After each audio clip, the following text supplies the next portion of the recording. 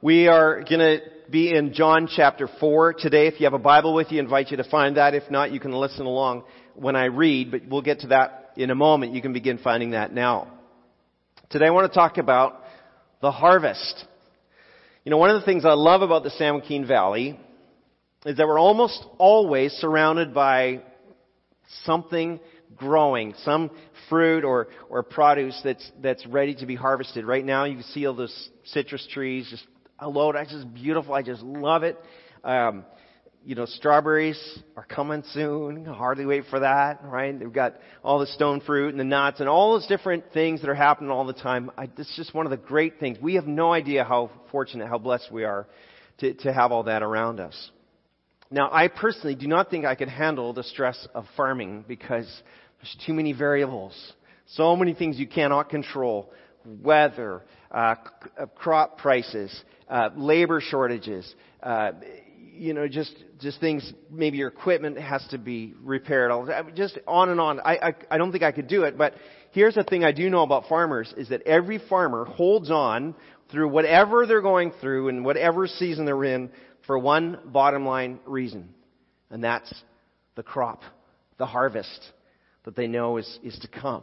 And whether it's planting trees that are going to take several years to produce a crop or veggies that just a matter of weeks or months you've produced a little bit of cash, all that work of planting and irrigating and cultivating and spraying and everything else that goes into that, it's all for the purpose of the harvest.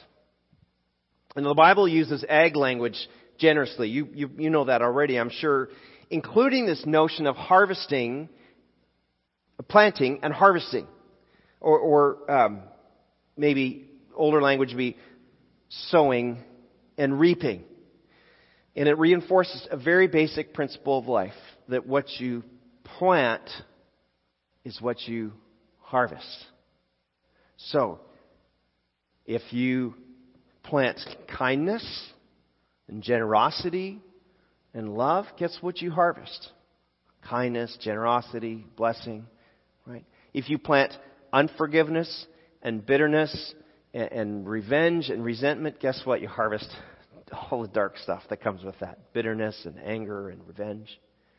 Even physically, in our bodies, right? If you plant good, healthy lifestyle, you'll harvest generally good, healthy lifestyle. If you plant lots of junk food, you'll harvest, hypertension and diabetes and all those good things. I know there's not always a perfect correlation, but in general, you harvest what you plant. Jesus talked about it. The Apostle Paul talked about it. And I hope, just on a kind of an aside, I hope you're thinking about 2018. I'm like, what do I want to harvest in 2018? Like, what do I want to be plucking off the tree at the end of this year? In terms of your spiritual life, in terms of your financial life, in terms of your physical life, in terms of your relationships. What do I want to be harvesting a year from now? Because you're only going to harvest what you plant. So start planting. Now, not only does a farmer only harvest what he or she plants, the farmer only plants for the purpose of harvest. Right? Now, I know there's some exceptions. There's field maintenance and things that you do into the ground that aren't for the purpose of a crop. But generally speaking, they're only planting for the purpose of harvest. And when it comes to the activity of the life of faith, we talk about planting and harvesting as well. Now, here's something I've said many times, and you may have said this, and you'll often hear Christians say this, well, I'm just planting seeds. I'm just planting the seed. Well, what they mean is they're making efforts to begin a gospel influence in someone's life. And that's essential because there's no crop if there's no seed. You can't harvest if you never plant. But I have noticed that many of us, at least I can speak of myself, have been maybe afraid to say, I'm harvesting. I'm harvesting. That we find comfort in planting, spiritual planting, but what about the spiritual harvest? Maybe I should define what harvest is. Spiritual harvest is, of course, primarily the gathering of souls into the kingdom of God, seeing people come trusting Jesus Christ as their Savior, by God's grace, receiving new life in Him.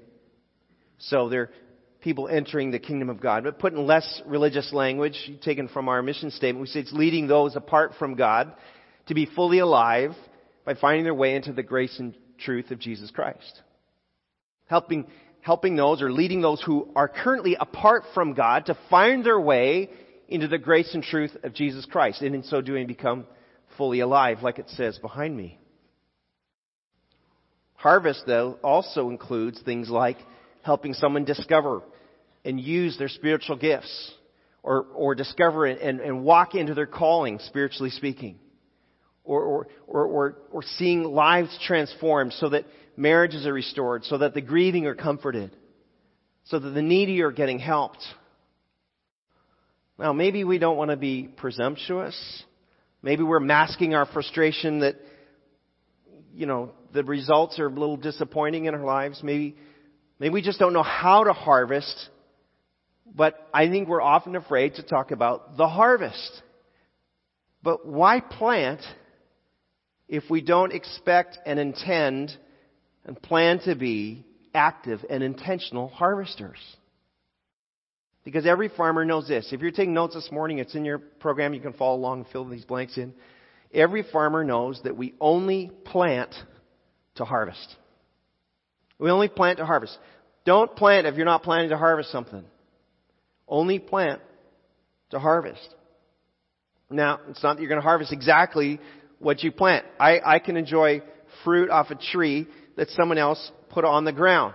Now, sometimes that's legitimate. I don't know if I've ever told you the story the first time I saw a pomegranate tree. Have I ever told you the story? I was probably 19, 18, something like that. And I had come with some family friends to Concord, California from Canada to be part of a weekend ministry in a church. And as we're driving back to Canada in a Toyota LE van, I don't remember that van, the ugliest little van. Anyway, we're driving back. They had some friends in Marin County. We stayed in Marin. And I was, young guy, went out walking. I'm like, wow, I'm in California. You need to understand, for everybody not from California, like anything in California is like the promised land. And then I spotted, and I had seen a pomegranate before and had even eaten a pomegranate before, but it's extremely rare. And I remember walking and seeing this pomegranate tree. I knew what it was, but it was on the other side of a fence. But the fence was easy to get over. I'm like, what's one pomegranate?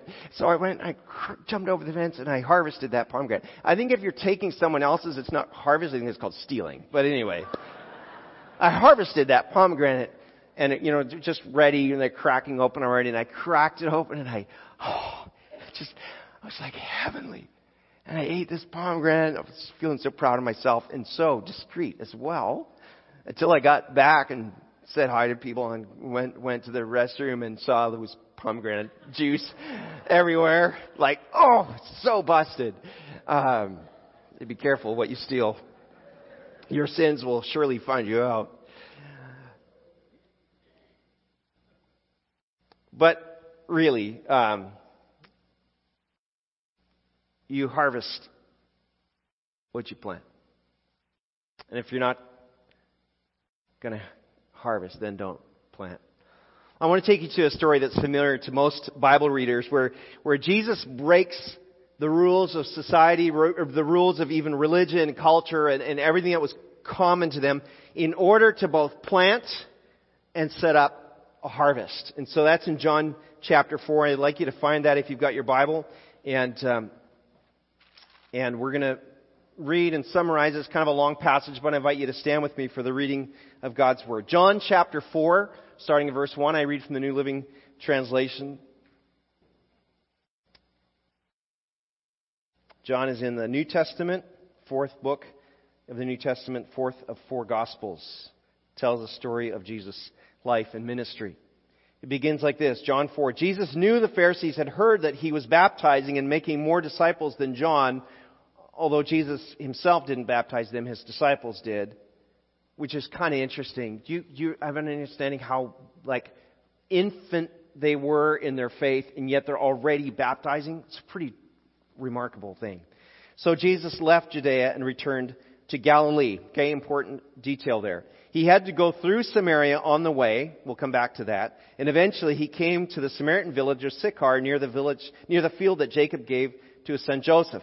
Jacob's well was there, and Jesus, tired as he was from the long walk, sat wearily beside the well about noontime. And soon a Samaritan woman came to draw water, and Jesus said to her, "Please, give me a drink." And he was alone at the time because his disciples had gone into the village to buy some food. The woman was surprised, for Jews refused to have anything to do with Samaritans. And she said to Jesus, "You are a Jew, and I am a Samaritan woman, and why are you asking me for a drink?" And Jesus replied, "If you only knew the gift God has for you and who you are speaking to, you would ask me, and I would give you living water." Well, let me summarize a little bit from there. So they have this discussion back and forth, which really turns into a theological discussion. The woman is somewhat, I would say, confrontational with Jesus.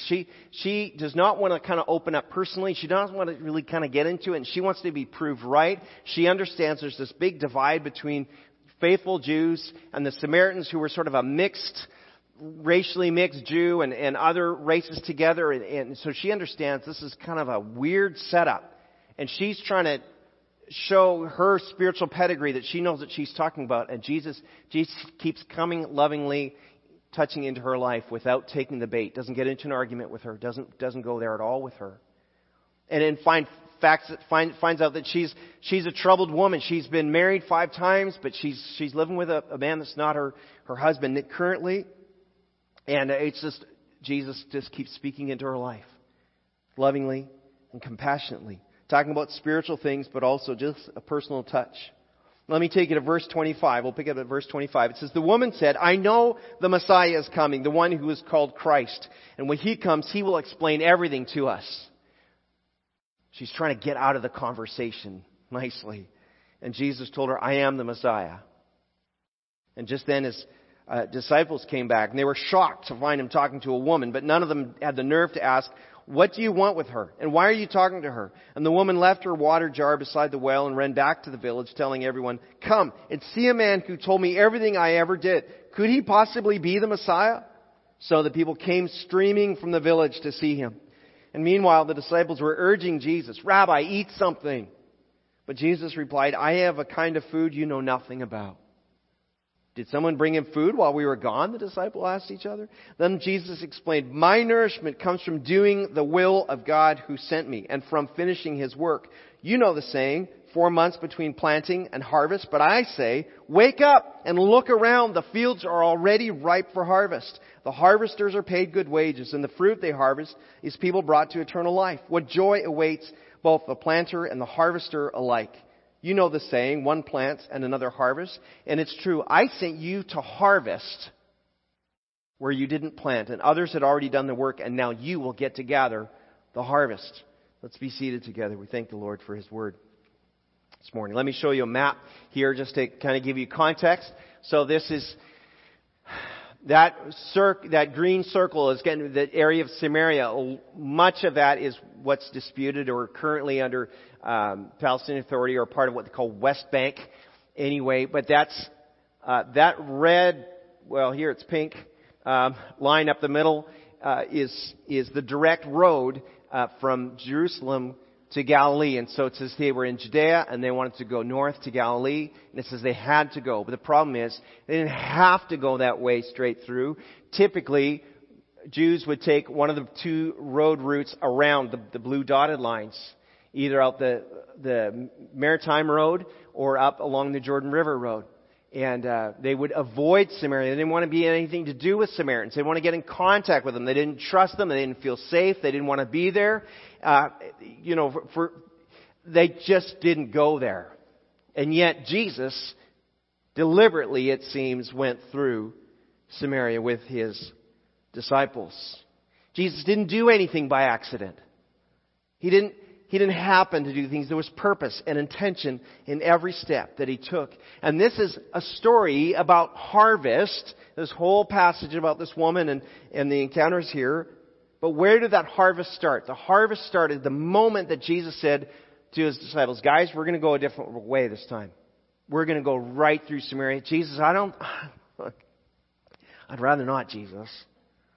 I know. But that's where we're going to go. The moment Jesus said, let's not take the predictable, comfortable way, that's the moment the harvest started. The moment He was willing to lead them out of their comfort zone. And it continued the moment Jesus put Himself in this position to talk to this Samaritan woman, which was, he's a Jew. He's talking to a Samaritan. He's a rabbi talking to a woman. It's not really supposed to happen. And not only that, He doesn't say, woman, get me a drink. I'm thirsty. Because it says Jesus was thirsty. He doesn't demand it of her, right? Nor does He begin by saying, well, you look pretty needy. I'll give you a drink. He just simply said, I need some help here. Imagine that. Jesus, the Messiah, asking for help from a lowly, disregarded person. That's where the harvest started. She was surprised, it says in verse 9, that Jesus would speak to her. Why do you speak to me, a Jew, speaking to a Samaritan woman? Jesus didn't mind crossing that barrier, did He? Jesus was kind. He's respectful in His language. Even though she continued to be a little belligerent with Him, a little confrontational, but He just continued to be kind, didn't take the bait, just took it easy. And His conversation was not only a surprise to her, but also to the disciples. They were shocked at this.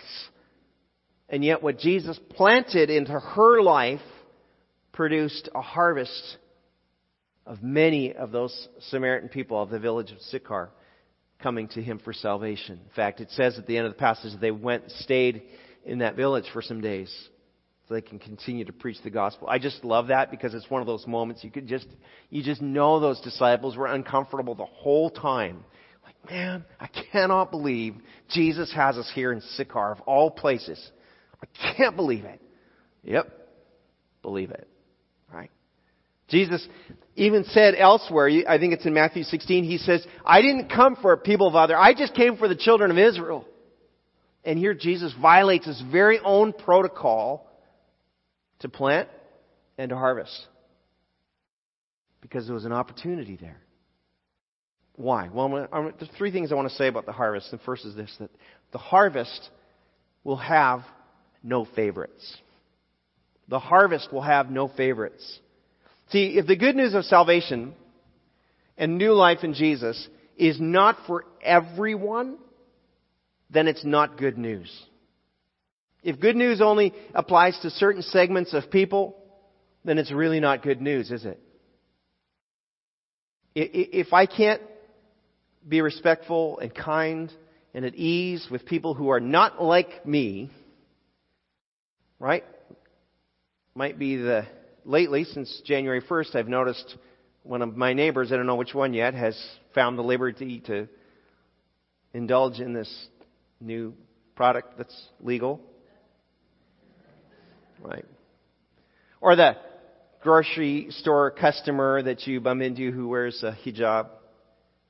Or the tattooed granddaughter. Or whatever category it is that you feel like you would rather avoid. If I can't be kind and respectful and engaging with people like that, then I have not embraced the gospel.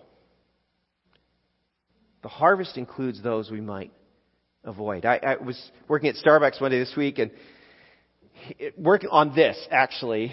And there was a guy at the next table across from me. Thursday mornings at 6 o'clock, I'm at Starbucks for an hour.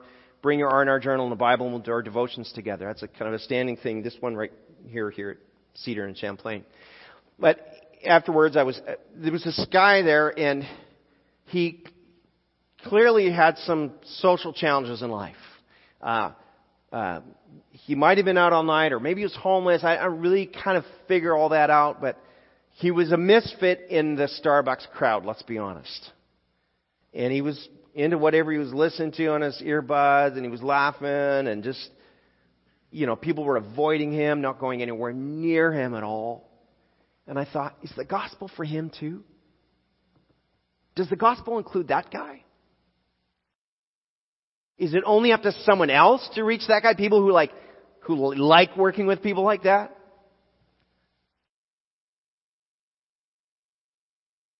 I don't know. If we're going to harvest, it's going to mean crossing lines of comfort. Jesus, I did try talking to him, by the way. I didn't get very far, but Jesus does not prefer to save the rich. He does not prefer to save the poor. Jesus does not prefer white or black or drug-free or addicted, because we are all in need of a Savior. Jesus died for everyone, and every believer is sent out to be a part of the harvest of salvation.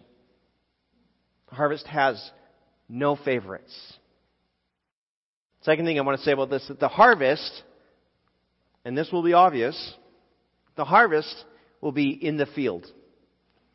The harvest will be in the field. Look, until someone gathers the crop from the field or the orchard or the vineyard or whatever it is, it's out there until someone brings it in. I want you to look at verse 35 with me. This is actually 35, the second half of verse 35. Is that on the next slide there, Johnny? Wake up and look around. The fields are already ripe for harvest. Look, the grain isn't in the barn. It doesn't gather itself. The final word of instruction that Jesus left with His disciples was not, hey, stay inside and everyone will come your way. It was go into all the world.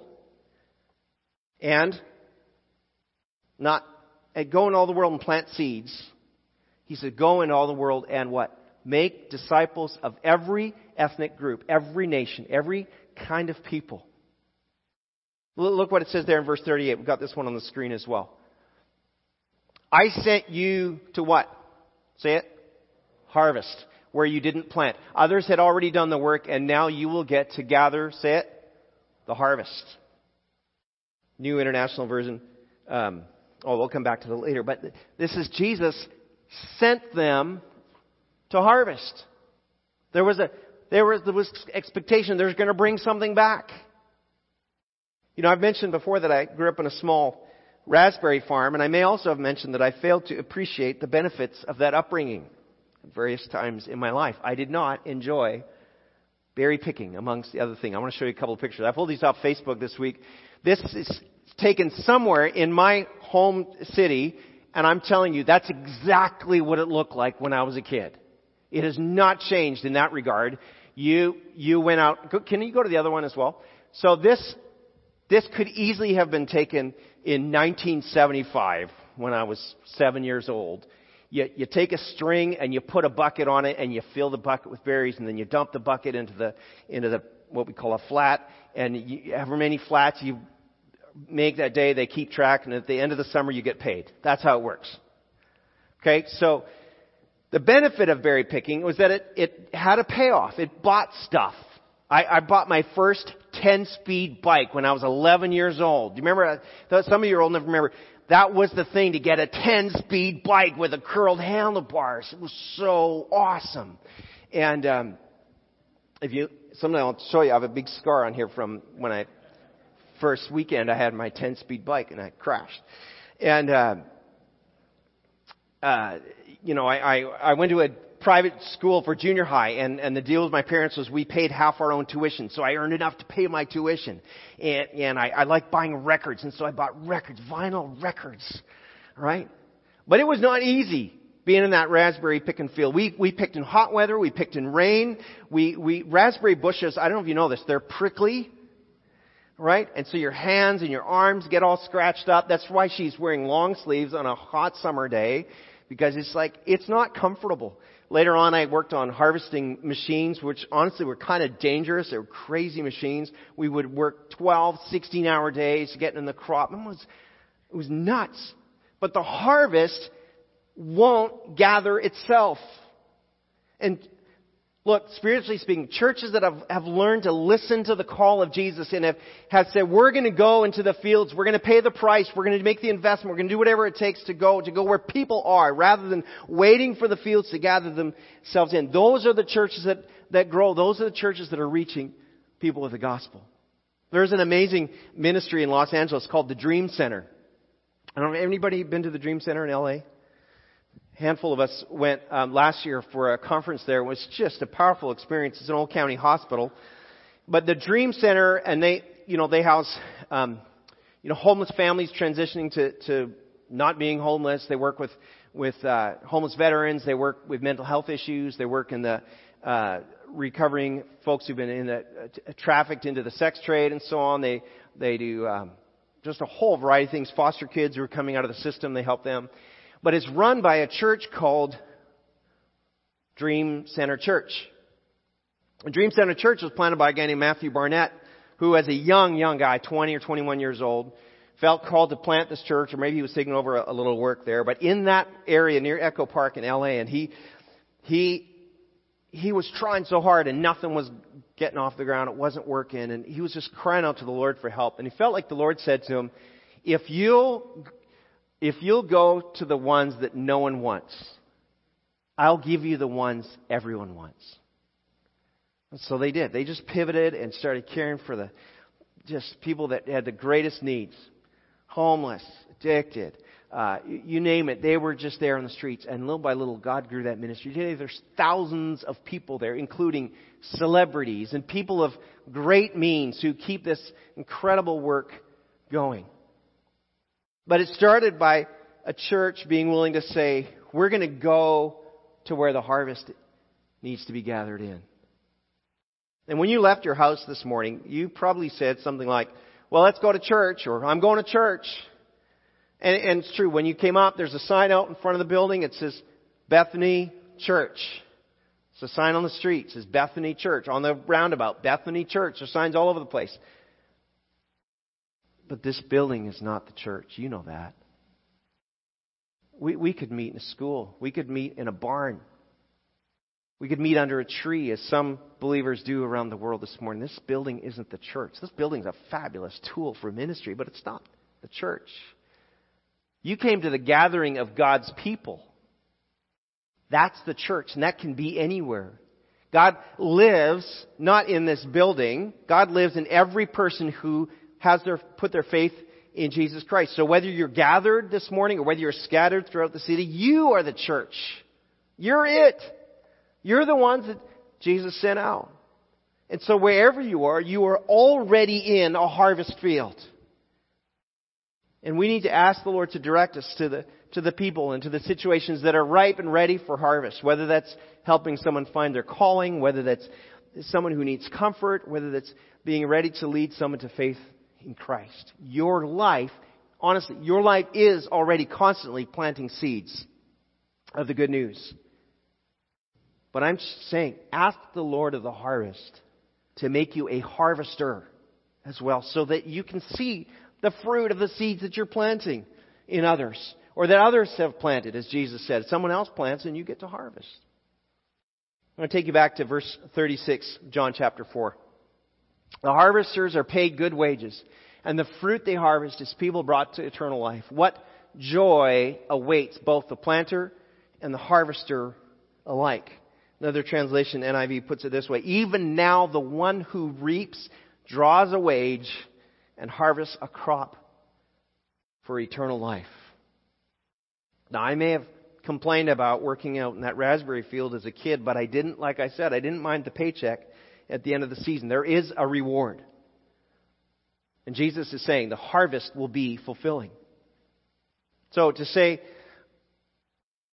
Lord, make me a harvester, I'll admit, that's a risky prayer. It's going to take you into situations and conversations that are uncomfortable. It's going to cost you an investment of time and of money. And Jesus told his disciples to use your earthly resources to make friends for eternity, so that when you're all done, when you're all out, you'll be welcomed home to a great reward. The harvest will be fulfilling. But listen, it may be risky to be a harvester, but the alternative is pretty bland. It's uninspiring, isn't it? To you and to others to just plod along and never get our hands into the harvest. Never engage in a spiritual way with people. I want to speak just for a moment to you who have been at Bethany for a long time. Those of you who have been here just a matter of a few years, just forgive me for a moment. I want to say to you who have been here for a long time, you were part of some exciting times at Olive Avenue. You were part of the thrill of getting Butler Church started and North Fresno Church and Mountain View.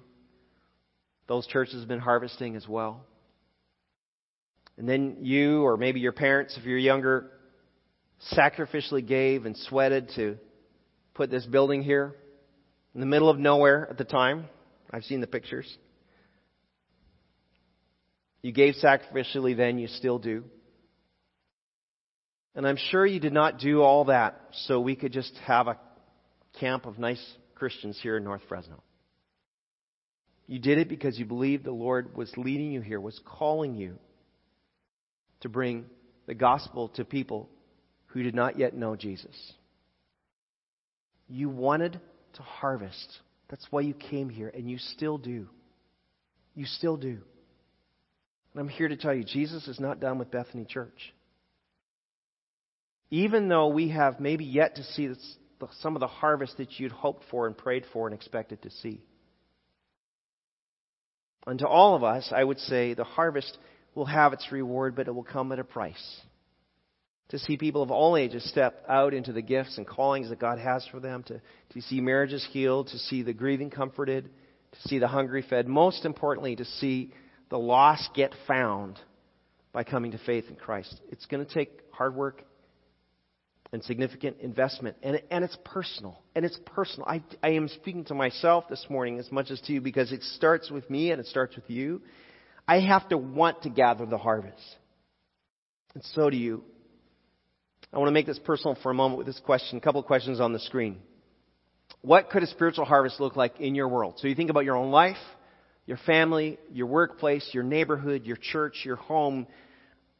You think about that. What would a spiritual harvest look like in your world, in those settings? The harvest doesn't gather itself, but it's out there in the field. Jesus said it's ready. You can imagine this scene where Jesus is speaking to His disciples and there's these waves of Samaritans coming up to the well. He says, look, the harvest is ready. He sends us out. And then we'll give Him an account when Jesus returns. And this year, every Sunday, you're going to see a verse printed on the bulletin. It's John 4:35b. Wake up and look around. The fields are already ripe for harvest.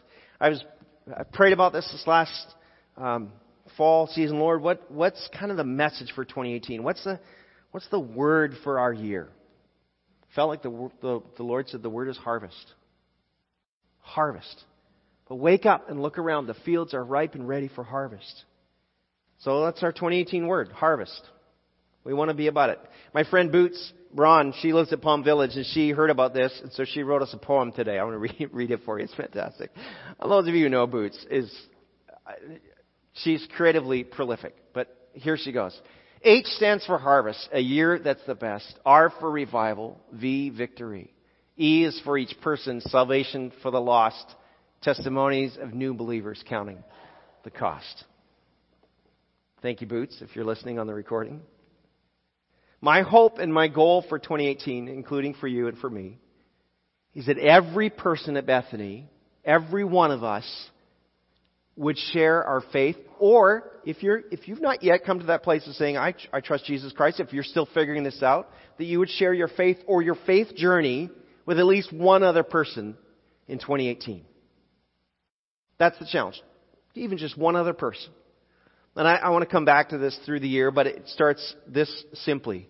That someone in my life who is not already a believer needs to know that I am a believer or a seeker. That's it. That's my challenge for the first part of this year. You may not have anybody in your life who isn't already a believer or doesn't already go to this church. I'm just saying, okay, so your challenge is someone needs to know. If I'm going to be part of a harvest, someone in my life needs to know that I'm a believer. Maybe you've never admitted to your neighbor why you disappear every Sunday morning. Right? Maybe you've never mentioned it at the water cooler at work. You're probably thinking of a situation right now or a person. But that would be my challenge. Someone in my life who is not already a believer needs to know that I'm a believer or a seeker. No pressure. No awkward conversations. Just a willingness to let it be known that you follow Christ or that you're considering doing so. I'm going to invite the worship team to come back and lead us in the closing song. I want to say this. I love that we plant seeds. As a church, as believers, we plant lots of them. It's outstanding. And we could talk about different ministries where we are both seeing a harvest and where we are planting seeds. But we're going to keep that. And we keep watering. And of course, only God makes it grow. That's the principle that the Apostle Paul talks about. One plants, one waters. God causes things to grow. But someone's got to bring in the harvest. If we're going to be faithful, we need to be harvesters. So it's out there. It's in the field. There's no favorites. We've all been called to help gather it in. You yourself may not even have put your faith in Jesus Christ yet. And I'll just finish with this last thing. It's not difficult. But it's saying, Jesus, I trust that you are the Son of God, that you died for my sin, that you're alive today, and you're willing to forgive me and make me a new person. When you come by faith to Jesus and say, Jesus, take me. Give me new life. Forgive me. I trust in you. He begins that work of making you a new person. You are part of the harvest. And then you also get to be a harvester of others.